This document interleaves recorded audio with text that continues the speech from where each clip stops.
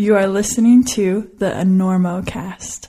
If you dig the Enormocast, if you like what you hear, if the Enormocast inspires you, makes you cry, makes you laugh, makes you want to punch someone in the eye, then do me a favor. Head over to enormocast.com and click on the Help Out tab and see what you can do to push the Enormocast to such great heights that it will tower over all other podcasts like 3 El Caps stacked on top of one another.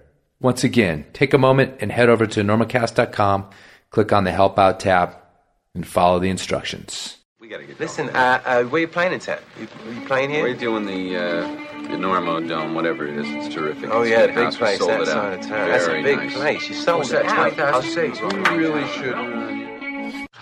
Look, you better get up there before you panic. Those pens are loose. You're very good. I have really enjoyed playing with you. We'll make it. I don't think so. But we shall continue with style.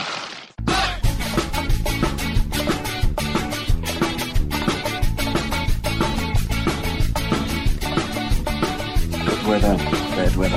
Now or later, anytime for climbing. Today's show is brought to you by Black Diamond Equipment, with support from Maxim Ropes. And Defiant Bean is now Bonfire Coffee. How did that happen? Don't worry about it. Go to bonfirecoffee.com and enter Normo at checkout for a discount. And now back to the show.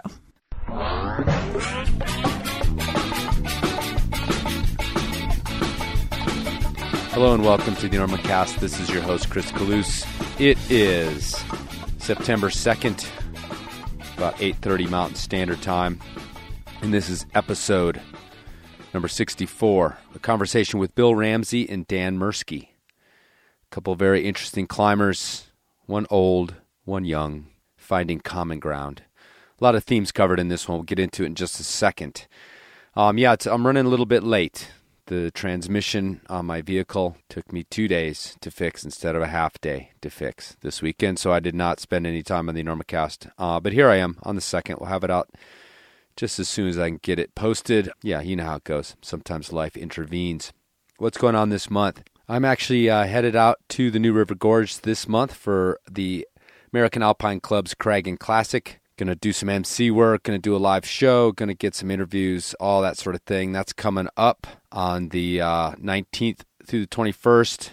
Go to cragginclassic.com or Google it. The Google will show you the way. There's clinics, there's people presenting, there's climbing, there's partying, I'm sure. These events do not go down without a little booze being consumed. So that's what's coming up. I would also like to send my regards to 2 festivals that I was invited to, but I cannot make it to. I blew them off, but that's just the way it goes. I apologize. They're actually the same weekend, so I wouldn't have been able to go to both anyway, but instead I'm going to go to my cousin's wedding and also help my dad paint his house so he does not fall to his death. Okay? He's 69, and I'm going to go and paint all the high parts so he does not try to do it himself and fall off. Anyway, where was I? Oh yeah, Forks Fest is one festival that's happening the weekend of September 27th down in Flagstaff, Arizona in Paradise Forks. And this is put on by a group called the Narbarians, which is awesome. The Narbarians are just a collective, I guess, out of Flagstaff, sort of holding the community together down there. And I appreciate the invite. Can't make it, but I do want to give a shout out for that. That's on the Facebook page for the Narbarians. That's GNAR Barian. I'll also put a poster up on my Facebook page. So if you're in that area, check that out. Those guys seem like a lot of fun, and I will certainly try to make it to that one next year. The other one is the Idaho Mountain Festival. Ben up there has invited me several times for the last couple of years, and I just haven't been able to make it up there. But I do want to give a shout out for that. That's also on the weekend of the 27th. And there you can go to idahomountainfest.com to find out what's going on there. And that also has clinics and guests and presentations. So that's up in City Rock. So go check that one out if you're up in that area. And I want to thank the folks who have donated over the last couple of years. That's going to make the trip out to West Virginia not come entirely out of my pocket, which is awesome, and I appreciate that. You know, I made a little joke last time about betting with your donations, which was a joke because actually I haven't even paid the guy I lost the $20 to yet. Sean, if you're listening, I'll get it to you. Don't sweat it. Yeah, no, that was just a joke. I'm good for it, bro. I'm good for it. Curse you, Daniel Woods. Okay, on today's show is a interview with two folks, Bill Ramsey and Dan Mirsky. I've been wanting to have Bill on the show for quite some time, as I mentioned in the beginning of the show. And he's just a really well-spoken, very thoughtful person, has been climbing hard for a really long time, a lot of different areas, a developer, as you'll find out, a mentor, a teacher, and a very, very interesting guy who I was pleased to sit down with. And Dan Mirsky is a friend from here in Carbondale, and his story dovetails with Bill's. About 10 years ago, they met up when Dan was about 20 and Bill was 45, and they created this relationship that benefited both of them in these kind of odd ways. But it's a good, wide-ranging, hardcore climbing conversation, just like what the Enormocast is good for. We touch on all sorts of themes about climbing hard, about mentorship, about camaraderie, about climbing as you get older, and really just about why we climb in general. So I think you guys are going to enjoy this one. A lot of wisdom here from these two guys and a lot to learn.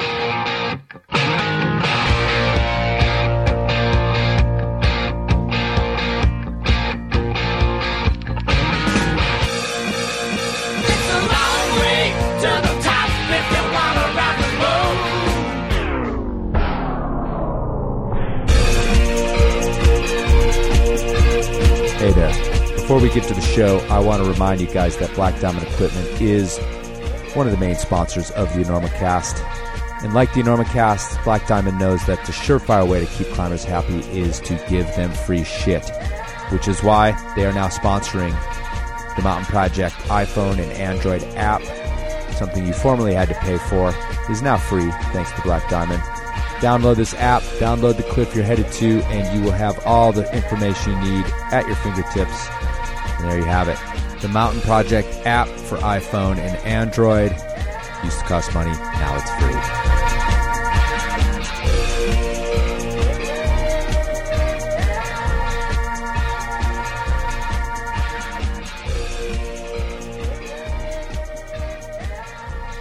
Yeah, that echo's kind of funky. Okay, so I am sitting in the mobile studio, which is actually locked tight in the driveway. I call it the mobile studio because it does move occasionally, and it can move. It's currently running. So, but I've asked a couple guys to come in here. Dan Mirsky's actually a guy who lives here occasionally in Carbondale and kind of grew up as a climber in the valley to a certain extent. And Bill Ramsey is a visiting climber from Las Vegas currently. So.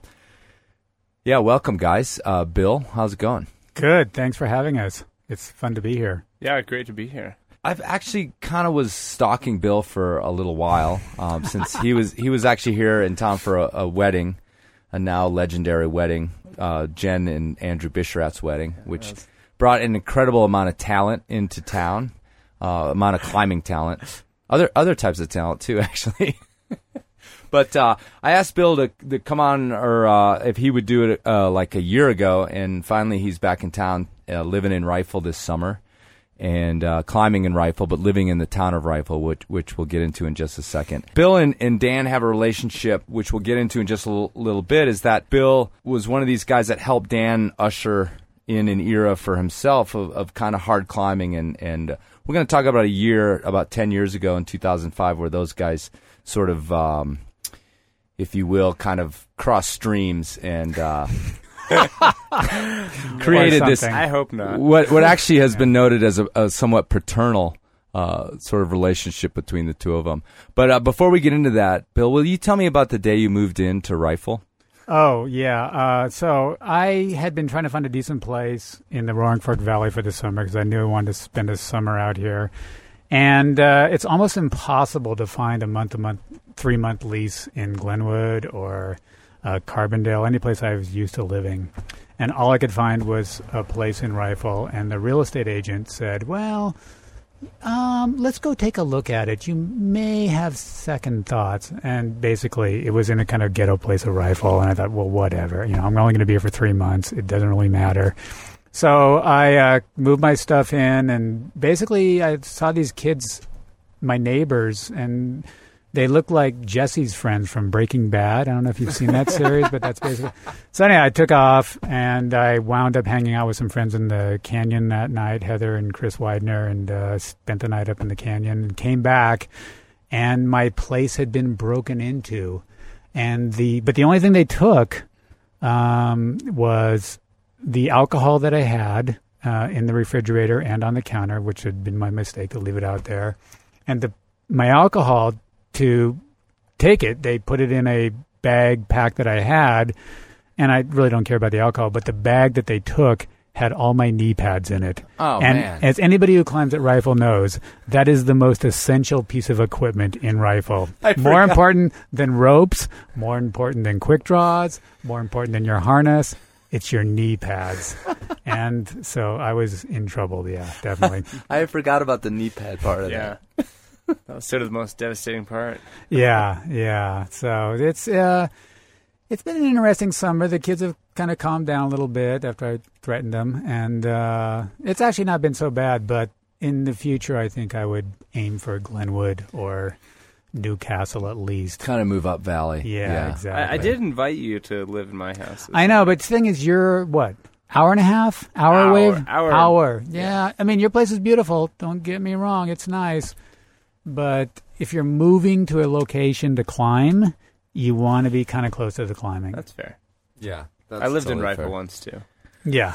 Yes, exactly. 2005. Yeah, we met that summer. Yep, indeed. That place was kind of like my place now. Oh, that was a special house. Yeah. We're going to get in some into sense that. of special. So, Bill, you're a philosophy professor. That's correct. And you teach at UNLV, right, is that right? Exactly. In Las Vegas. That's right. Which is actually one of the great meccas of sport climbing. It is. In the United States. I taught for a number of years at Notre Dame, about 18 years. Loved Notre Dame, but I hated the Midwest.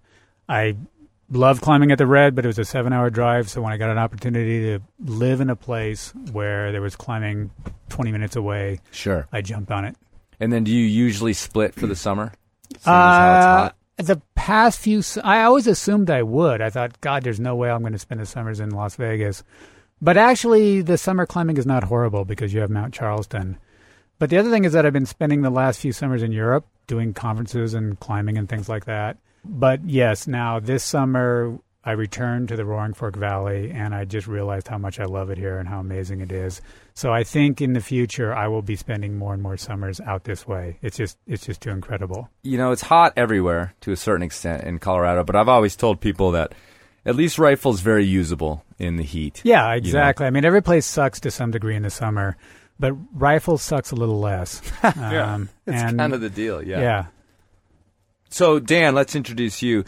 So, I mean, I kind of leapt to this thing of you having sort of grown up as a climber here, but I actually realized as I said that I didn't know your previous background to having been in the Valley. Yeah, I actually didn't grow up in Colorado at all. I grew up in New York, actually, in New Paltz, where the Gunks are.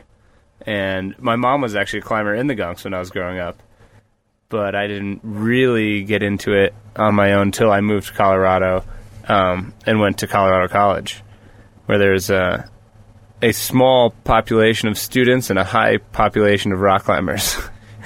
And a lot of really good rock climbers that came out of that school. Yeah, not just rock climbers, but like climbers of all types. Yeah. Just a very strong climbing history, climbing community there, which was really cool. And definitely was what started me down my path of climbing. I want to say we've had CC alumni on this show before. Oh, definitely. Kate Rutherford. Kate Rutherford and I are good friends. We went to CC together.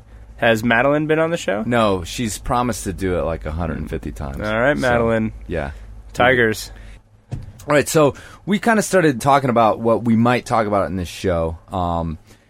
And one of the things that you guys kept talking about when we sort of did our pregame was this idea of this storied year, this year 2005, about 10 years ago. Kind of, I mean, I don't want to jump to say you guys met, but it Oh, yeah, without a doubt we met. Yeah, I mean, I was just starting a sabbatical in 2005, and I was trying to finishing up a book that I was working on, and I trained pretty hard because I was like, I was 45, and I was thinking, okay, this is kind of my last hurrah. So I want to come to Rifle and have a good season, basically. So I came out here, and I'd been coming to Rifle earlier summers, and I'd always enjoyed it. Mm-hmm. But it just seemed like there was something special about that summer. There were a lot of people coming into Rifle, and I started climbing there, and I kept bumping into these same kids. And I found out that they were all living in the same house, and they had all just graduated from college. And I started referring to them as the Four Musketeers because they were in Rifle, right? Musketeers. And I kind of got to know them. And despite the fact that they were these young punks who I often can't stand, they kind of endeared themselves to me, too, at the same time. And Dan was one of them. And it became a really, really, really fun time. I had a good summer. I had a good season climbing. I kind of viewed it as like, okay, this is kind of my last hurrah. I'm getting up there, But I'm a teacher by trade, right? Sure. I mean, that's what I love to do, and that's what I get a lot of satisfaction from. And I could see these kids just kind of starting to develop the love for the place that I've had for a number of years. And just like, okay, I've got these 38 years of experience, let's pass some of this on to these guys. And it was pretty fun, actually. Yeah. And it was kind of special too, I think. No, it was definitely all-time memorable summer. I just graduated from CC. Me and 3 of my best friends didn't really know what we were doing next, and we'd climbed in Rifle a little bit, sort of sporadically through college, and it was like, all right, well, if we're going to get strong at this and we're going to become rock climbers, let's just go live in Rifle. And we didn't really think it out besides that. We just drove to Rifle, found a place to rent.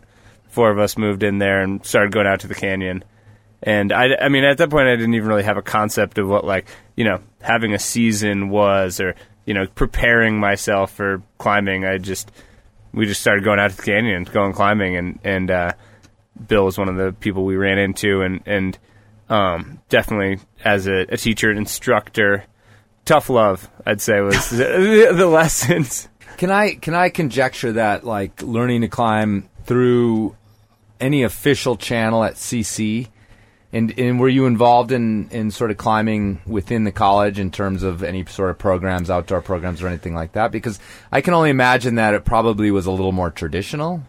Yeah, so, there was a big outdoor recreation club at Colorado College. But sort of then there was also this segment of us who were more into climbing. Oh, okay. And the outdoor recreation club kind of, they loved climbing as much as they loved paddling and backcountry skiing and hiking and all the rest. And I actually started by, joining that club when I got to college, because I'd just done a Knowles course, and I was all psyched on being an outdoors leader. And then, pretty quickly I started going out to Shelf Road with some people who, were already experienced climbers.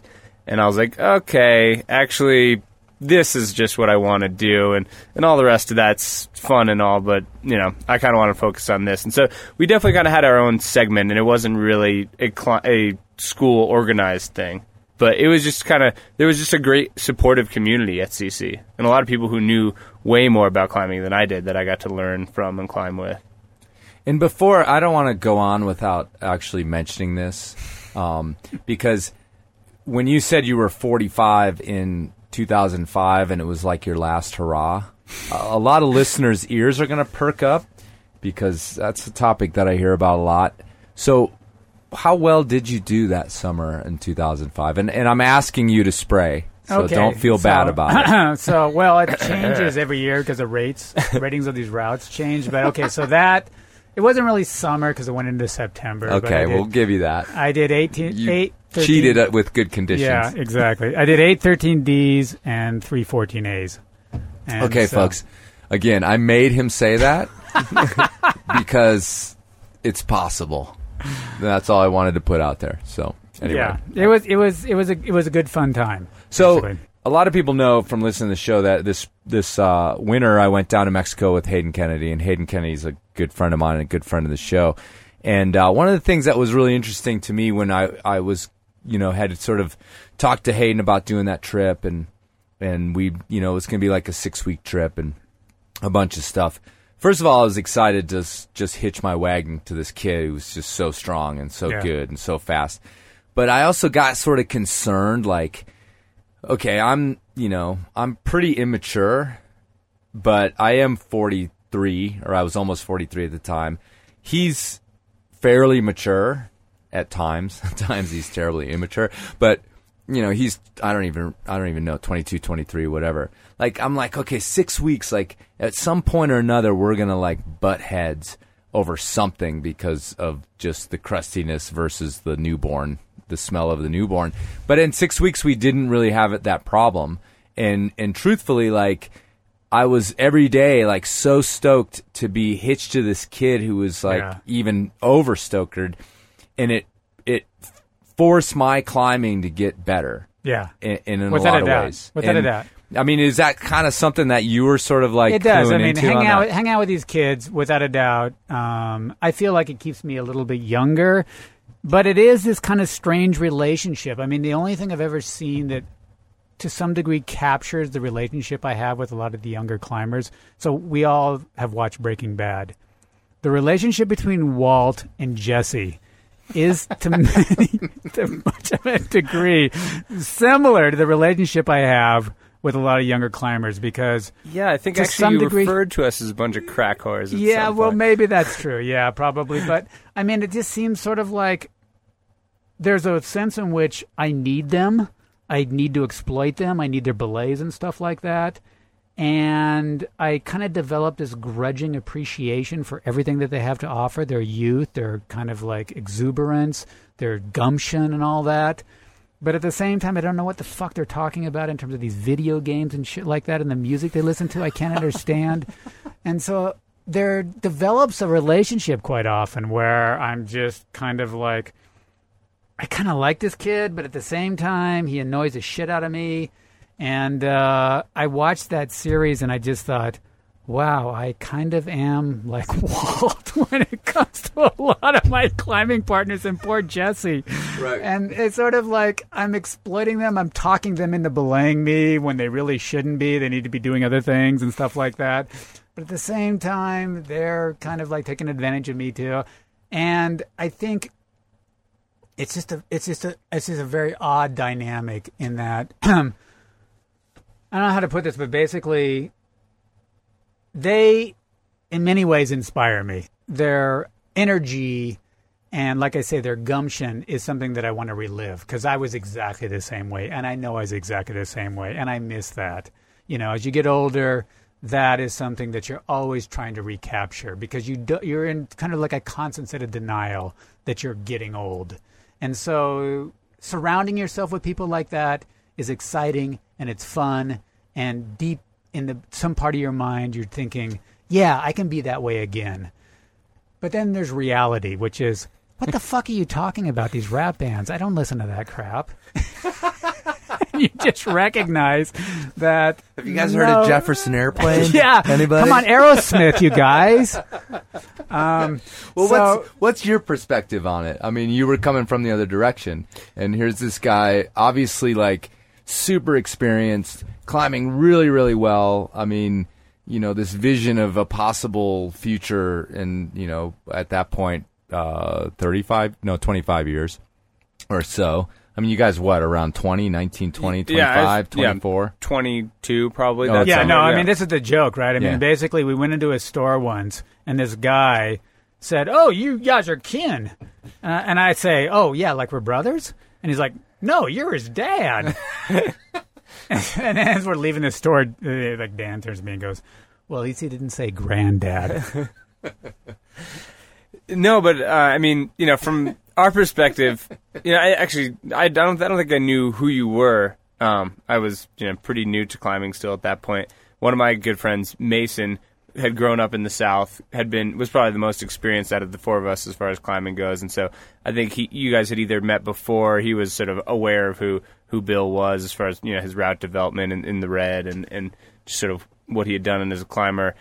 And so pretty quickly, I just could, I keyed into the fact that, like, oh, here's someone who knows how to really do this as, like, a grown-up. And I'm kind of, like, ready to not do this as, like, a drunken college kid anymore. And so I got to learn a ton from Bill that summer, just in conversations we had or belaying him for 2 hours on Zulu, or just watching the way he'd approach rock climbing. And there was just a ton of knowledge that he transferred to me through those, ways that I've definitely put into my skill set and my, bag of tools for the way I approach rock climbing. And Bill, like, you're a sport climber. Do you have a background in sort of big routes around the world? I mean, it's like, so I grew up in Central Oregon, and my dad was one of the first climbers at Smith. He wrote one of the first guides to Smith with his brother. And so, I mean, my background is my dad's climbing partner was a guy named Jack Watts, and he had a son, same day, same hospital, named Alan Watts. And so we grew up, we were best friends. And Alan got me into climbing at about the age of 16 or something, like 1976.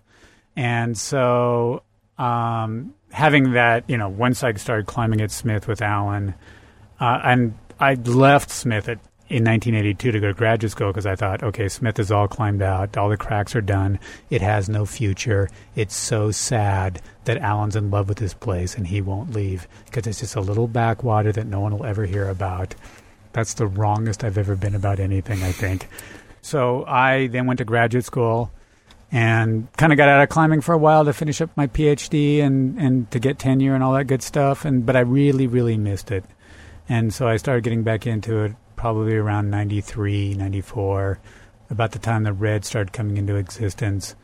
And at that time, my goal was to, maybe one day climb a 513.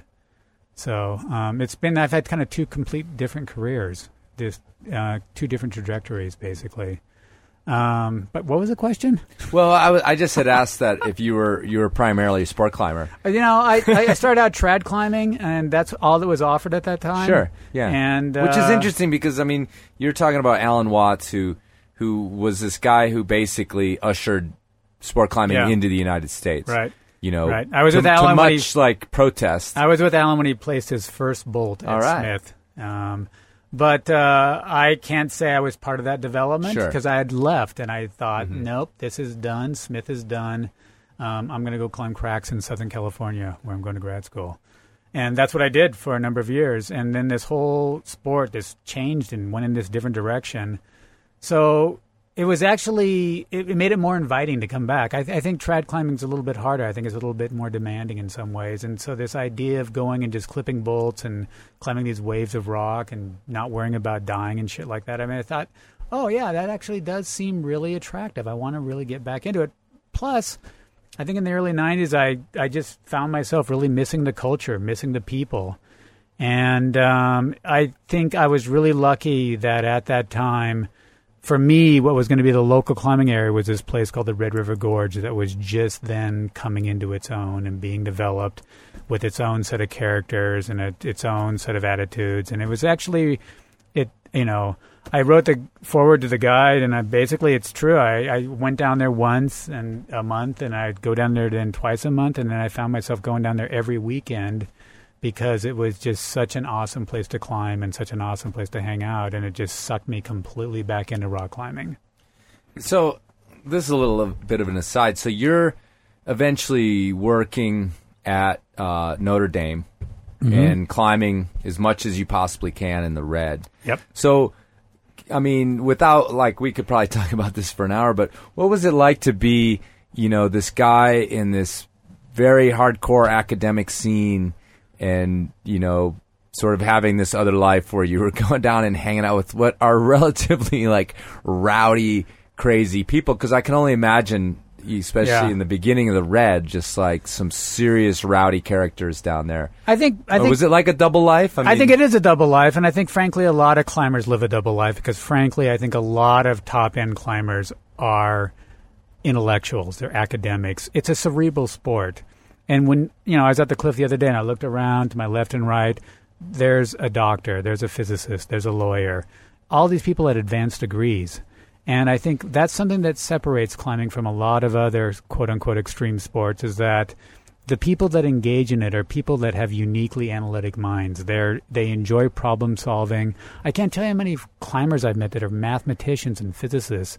You have to really enjoy that process to put your body through that much suffering and pain. Sure. And so, yes, I was living a complete double life, double existence. And I think that's actually the norm for a lot of really top climbers. I think a lot of the people that developed rifle, you look at them. Steve Hong, he's a doctor. A lot of the people are mathematicians. They're college professors. That's, I think, kind of the way a lot of us climbers live. We live a double life. Going back to our original idea of this 2005 thing, this sort of nexus where you guys met, and the reason I asked you about sport climbing and climbing hard is because it was sort of a unique way of kind of crossing this sort of mentorship line. When I've talked about mentorship on the show a bunch, talked about how, the system of mentorship is sort of broken down a little bit. Maybe there's too many climbers coming out of the gym to sort of handle like getting everybody up to speed. But usually when people think about that, they think about like somebody who, gets you out there and teaches you how to build anchors and teaches you how to place gear properly and like, do a Dofer sits rappel or whatever. Well, what if you drop your blade of ice? Well, here, I'll show you how to do this like bullshit, beaner break or whatever. So here we have this kind of like completely different type of mentorship. So when you guys talk about learning or you teaching and Dan, you learning from Bill, and I'll let whichever one of you guys start, what do you think that looked like? Like, what do you think, Dan, that you kind of felt as though he was sort of imparting to you, whether it was on purpose or whether it was just by watching him do his thing? I think, sort of simply put, I think what Bill was showing us, and I don't think he was shy in saying it, was how to not be retarded. And that, that sounds like silly and trite and just like... It was 2005. That was the R word was okay back then, yeah. But that really means a lot more in sort of the world of sport climbing. So it's like how you're approaching your project, Okay, so you have this section that's the crux for you. So instead of just climbing up there, falling off, pulling back on right where you fell, and then seeing if you can, do those moves, then realizing that like, oh, okay, yeah, the issue is that I'm tired by the time I get here, so maybe I need to start 3 bolts below the spot where I fell and then work on climbing that to the through that crux there, or so sort of like the idea of just the way you work a route, the way you refine your beta, the way you just the whole game of approaching it instead of just every time tying in and just sort of blindly trying as hard as you can. Well, see, this is interesting to me, and I apologize for interrupting, but like I still struggle with this because I have such this background in traditional climbing and this like 1 foot in one world and 1 foot in another, that like a lot of times I really struggle with this idea of like really working a route in kind of the proper way, even after it's been demonstrated to me by other people as well as in my own performance. Like to come back to this idea is interesting to me. So this whole podcast is probably going to be super helpful. Yeah, well, I was like, with a lot of kids, a lot of the younger people like Dan and a lot of these other people, they're so much stronger than me. They have so much more just raw strength and talent than I have. So the idea of me teaching them something is kind of quasi-comical. It's like they're going to outperform me by a long shot. And that's certainly true when you look at sort of the top-level climbers, Ashima and all these people, Andra. They're functioning at a level that I can't even comprehend.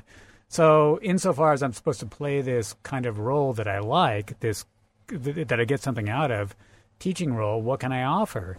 And it's always going to be, I think, a lot of these psychological games about, what's it like to kind of really push yourself to your limit. And I'm not that strong a climber and I'm not that good a climber, but I feel like the one thing I kind of know something about is how to tough it out, like how to really put in a lot of time and deal with failure and deal with the psychological battles that are involved in a big project that takes you a lot of effort.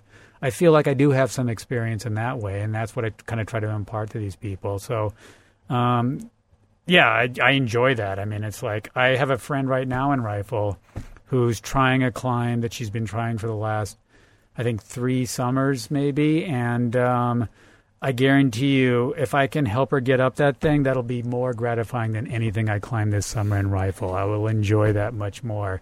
Because, it's like if you're a natural teacher, if you love to teach, if you enjoy imparting knowledge, then I'm like, okay, I've got all this background. What can I pass on to somebody who's so much better at this sport than I am?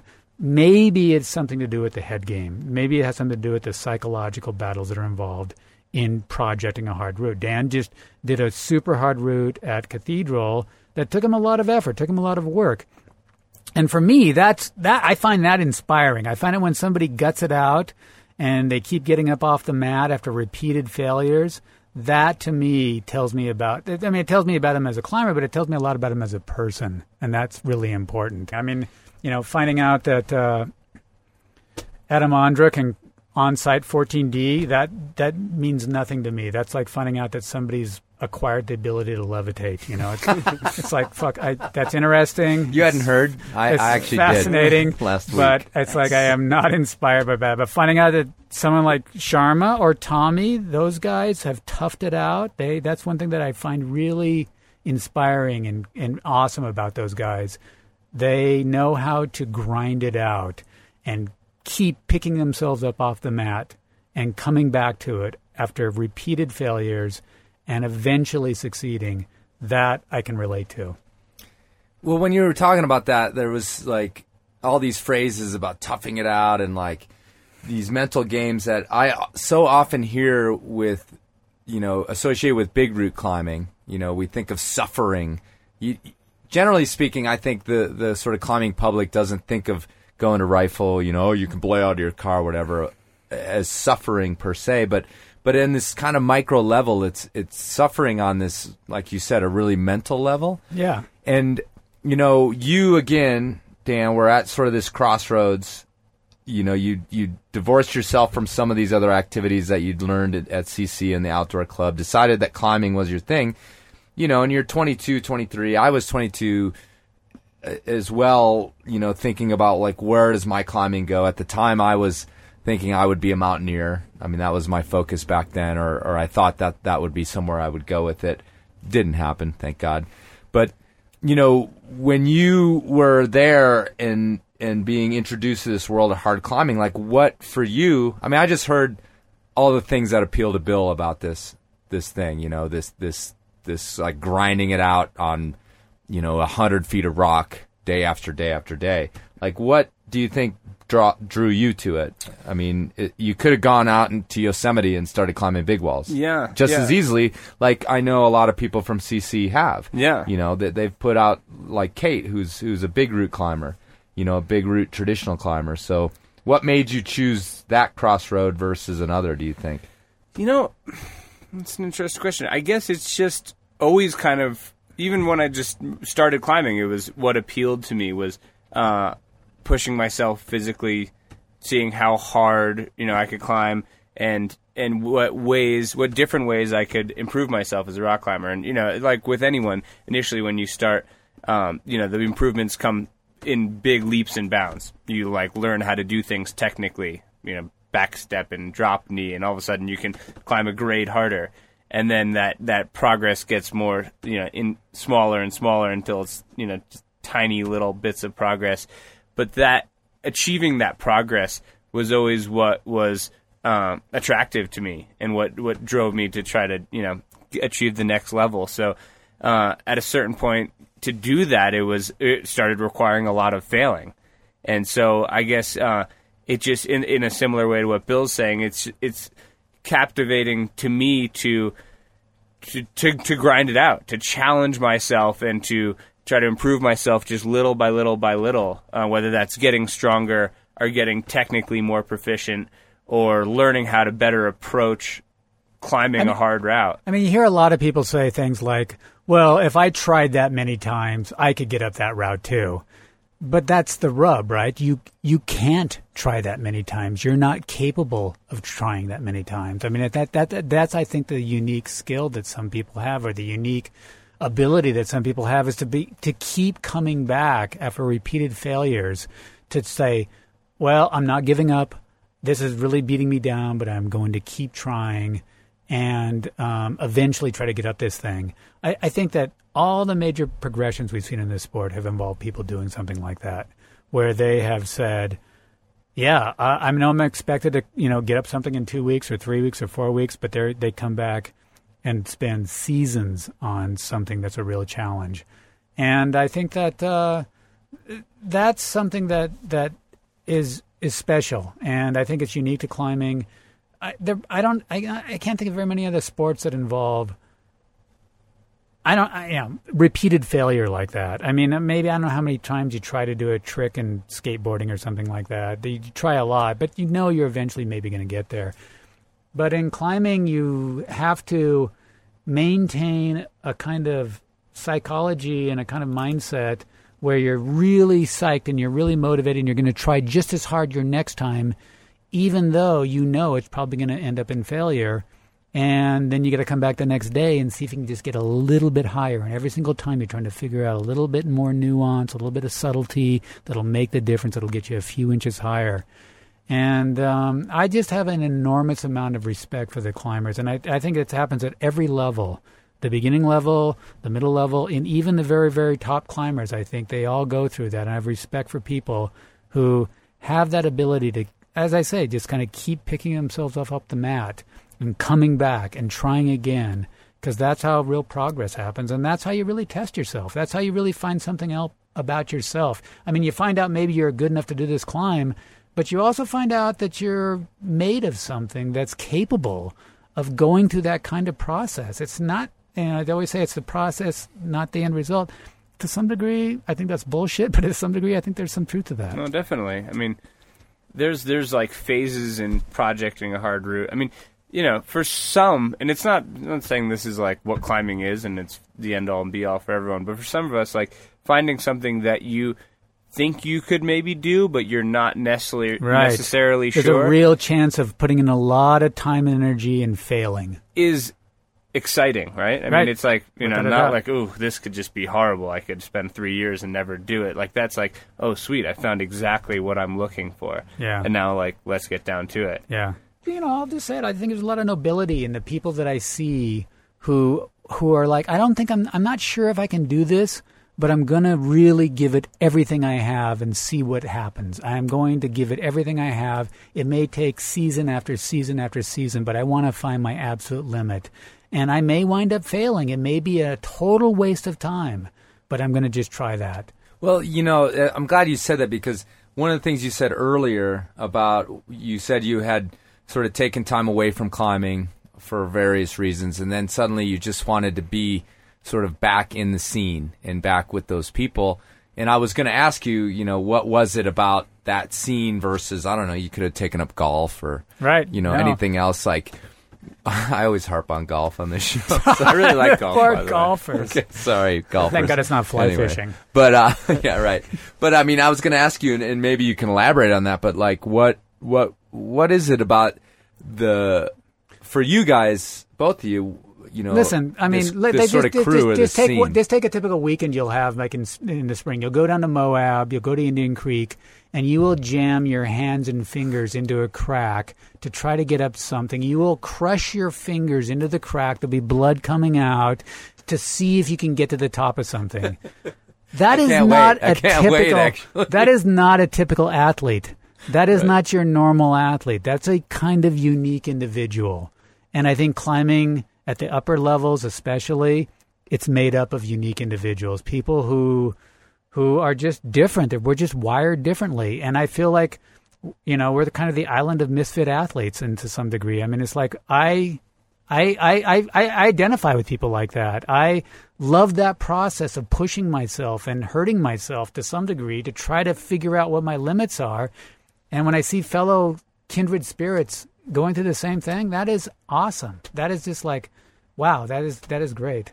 Yeah, it's like seeking out the situation that's going to lead you to fail the most is the ideal situation, which sounds so ridiculous when you say it. Yeah. But it's totally, what certain people are looking for. Because that is we're interested in really testing ourselves. Yeah.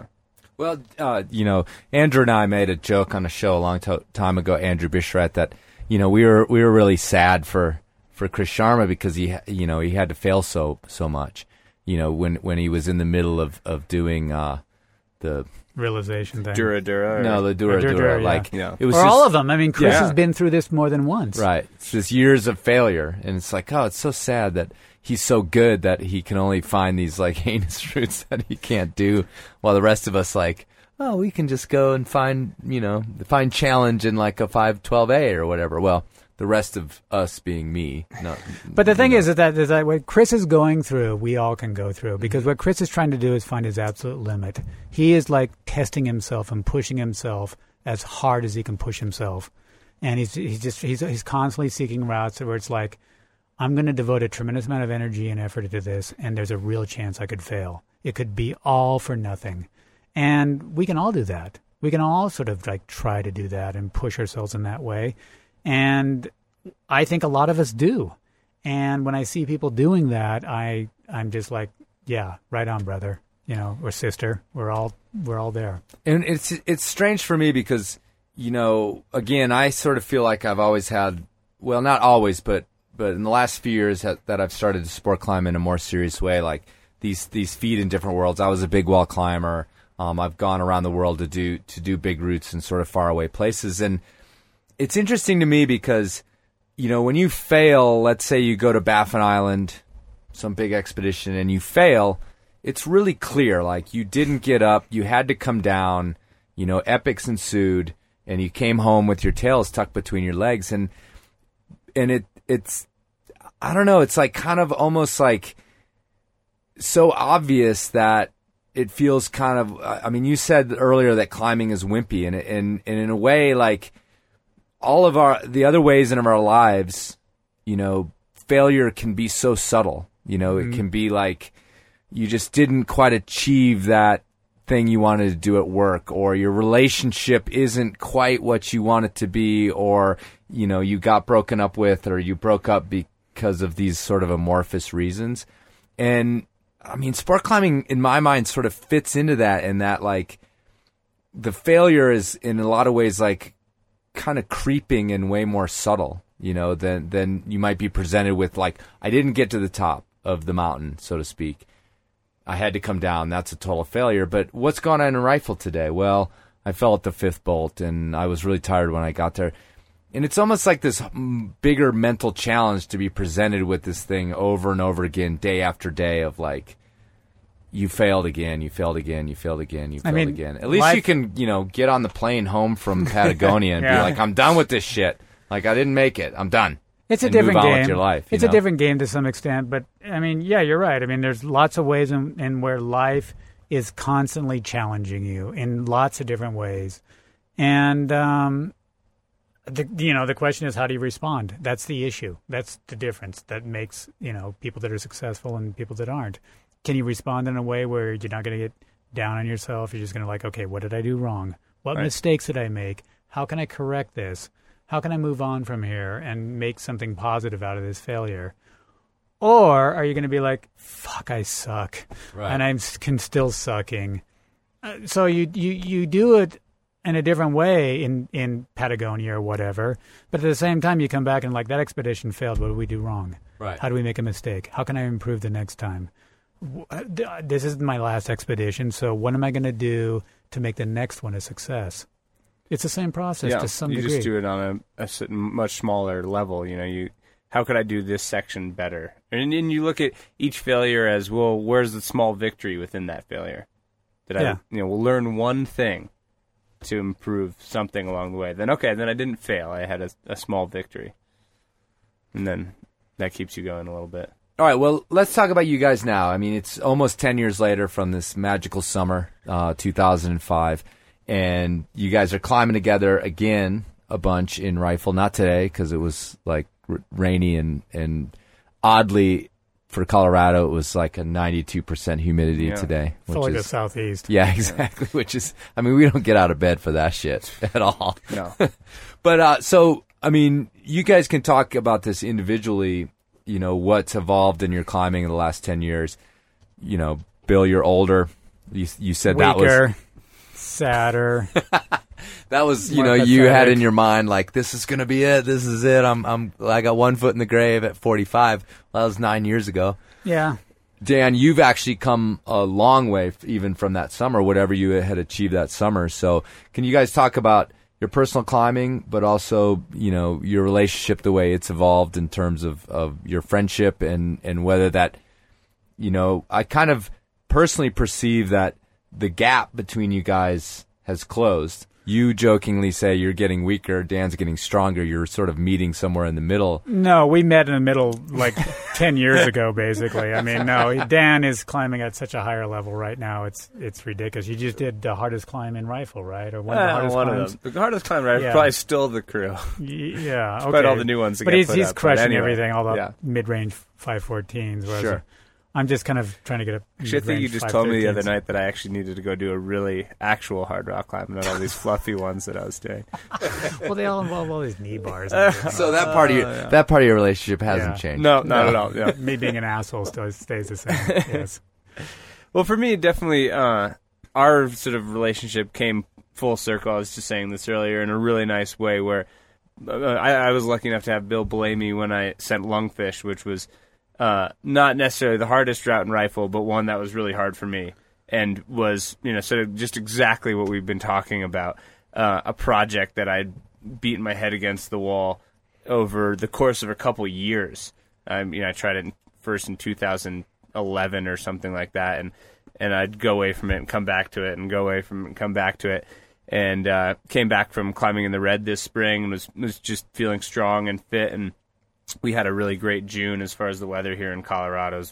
The wind machine was just cranking, and the temperature in the canyon was pretty nice. And so I decided to try to see if I could get down to business and take that one down, and was getting pretty darn close, and was out there and didn't really have a climb partner, and met up with Bill, and we climbed together, and I tried it a couple times and got really close and was like, oh man, cool, I'm psyched. I'm going to, leave it till the next day, and I think on my next fresh go I really got this thing. And then just like it was 10 years ago, Bill was like, no, you're going to not be retarded. You're going to rest for 45 minutes. You're going to wash your hands with this bottle of water that I have here. You're going to take my liquid chalk. You're going to apply it to your hands. You're going to tie back in, and you're going to do this rock climb right now. And I totally let go of my sort of self-motivation, self-perpetuation of my own climbing, which is a lot of time I could have project things on my own. So I'm motivating myself, keeping myself going. And I was just like, all right, this is what coach says I got to do. So I'm just going to do it. And I just listened up and took my rest and washed my hands off and put on the liquid chalk. And I sent. And it was like this really cool moment for me because I just have, learned a lot from Bill. And it still just kind of took a moment to let someone tell me what to do instead of thinking that I know everything about sport climbing now. And, so that was for me a good kind of full circle. It was a good moment for me too. Yeah. I mean, it's just sort of like I could watch Dan on an earlier burn, and he's obviously climbing at a phenomenal level. The strength and the quality of his climbing, the technique he's using, is so much better than it was 10 years ago. I'm just like, holy crap, this kid knows how to climb hard. But, the teacher in me can't keep quiet. So I thought, damn, he is freaking close. You never know what's going on. So I am going to grind on him and try to get him back up this thing because I think he can do it right now. Put it down. And he did. And it was awesome. It was really great. It was really fun seeing him do that. About 2 years ago, I did for me, a hard climb. Not for a lot of people, but a 8C, 14B. And I kind of told myself, I am done with this project. It's still a hard climb. Oh, okay. And the one in America, at least. In the world, yeah. The one he's not naming is the root of all evil, which is really hard. Okay. Yeah, no, but it was this other thing called reverse polarity at Potosi. Oh, sorry. But I'm like, fuck, I'm done with this. It's like, okay, this took way too much out of me. The only kind of real strength I have is just tenacity, and it just totally drained me. So I'm just going to have fun. I'm just going to enjoy life. And some friends told me to go up to Cathedral, and they were like, hey, Dan Mirsky's up there, and he's working on this variation of this thing called Golden. You should watch him on it, because it's actually a pretty cool route. And I'm like, yeah, whatever. It's over my head. It's 14B. I'm not going to get on that thing. And then I watched Dan, and I'm like, wow, watching you move through that stuff, that middle section, I'm just like, okay, maybe I'll just go up and feel a couple of the holes. I'll just check it out a little bit. I'll just kind of see what's up there.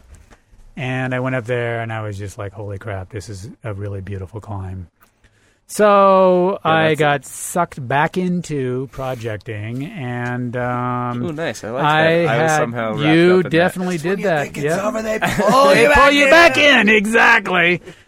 So I worked on it really hard last spring, came really close, and I am still completely psyched on it, and I'm going to go back and go hard on it in the fall. But this summer, for me, is non-project mode, supposedly. I'm just kind of wanted to have fun, do a bunch of mid-range 513s. Hang out with the teenage neighbors. Hang out with the teenage neighbors, hang out with Jesse's friends. Yep, exactly. Learn a little bit about how to make crystal meth. And do a lot of fly fishing, which I've been doing. So, yeah, it's been a really fun summer. And so, but I'm going to go back into full training, hard grind mode in about 3 weeks here. And we'll see what happens this fall. So, real quick, I mean, when you said that you were done with projecting and then you got pulled back in, and now you're in fun mode, but you've got this. I mean, do you think you can give it up? I mean, it sounds. That's a really interesting question. The way, and you're not the first person to talk about this like this, and we've talked about it on the show. This kind of like.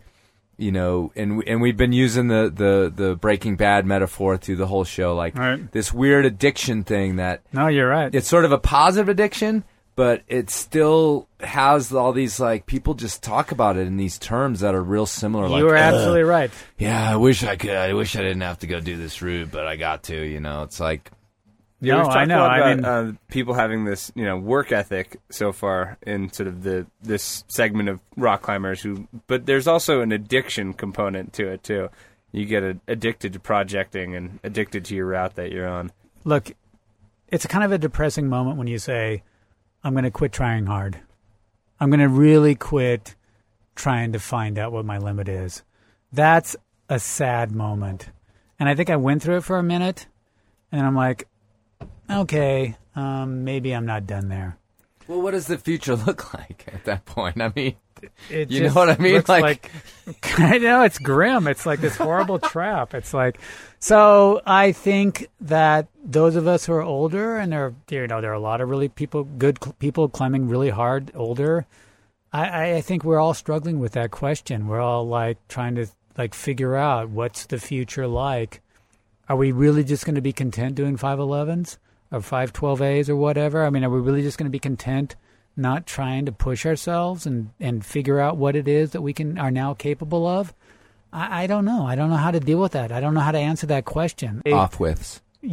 No shit. Because 510 off-widths are the hardest thing on the planet. Okay. Anyway, sorry.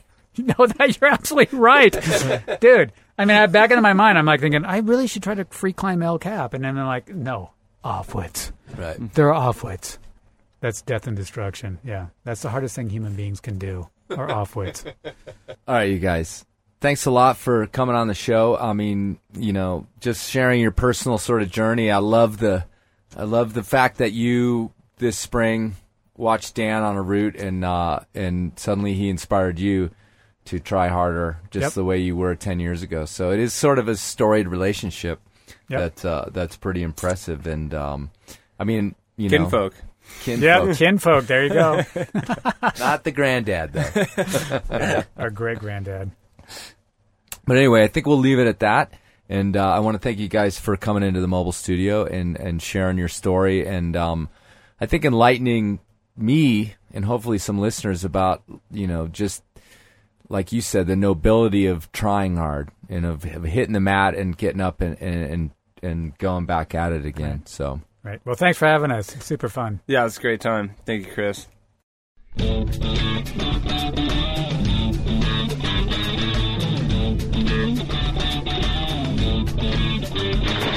going the egg? I'm the ground man for that climb. Isn't that enough to singe your ass? I'm gonna nursemaid you again after all of these years. You nursemaid me? I not only could out-climb you on your best day, I can out-drink you right now. Well, you just enjoy that one, because you're off of the sauce until you're in shape for the climb. Meanwhile, I'll have another.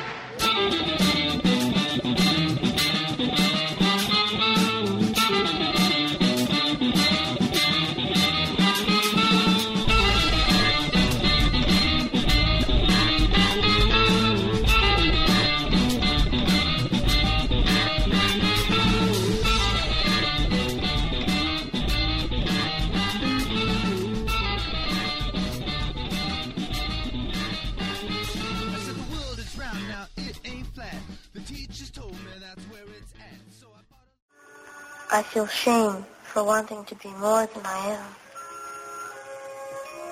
The sage says, that which shrinks must first expand. That which fails must first be strong. That which is cast down must first be raised.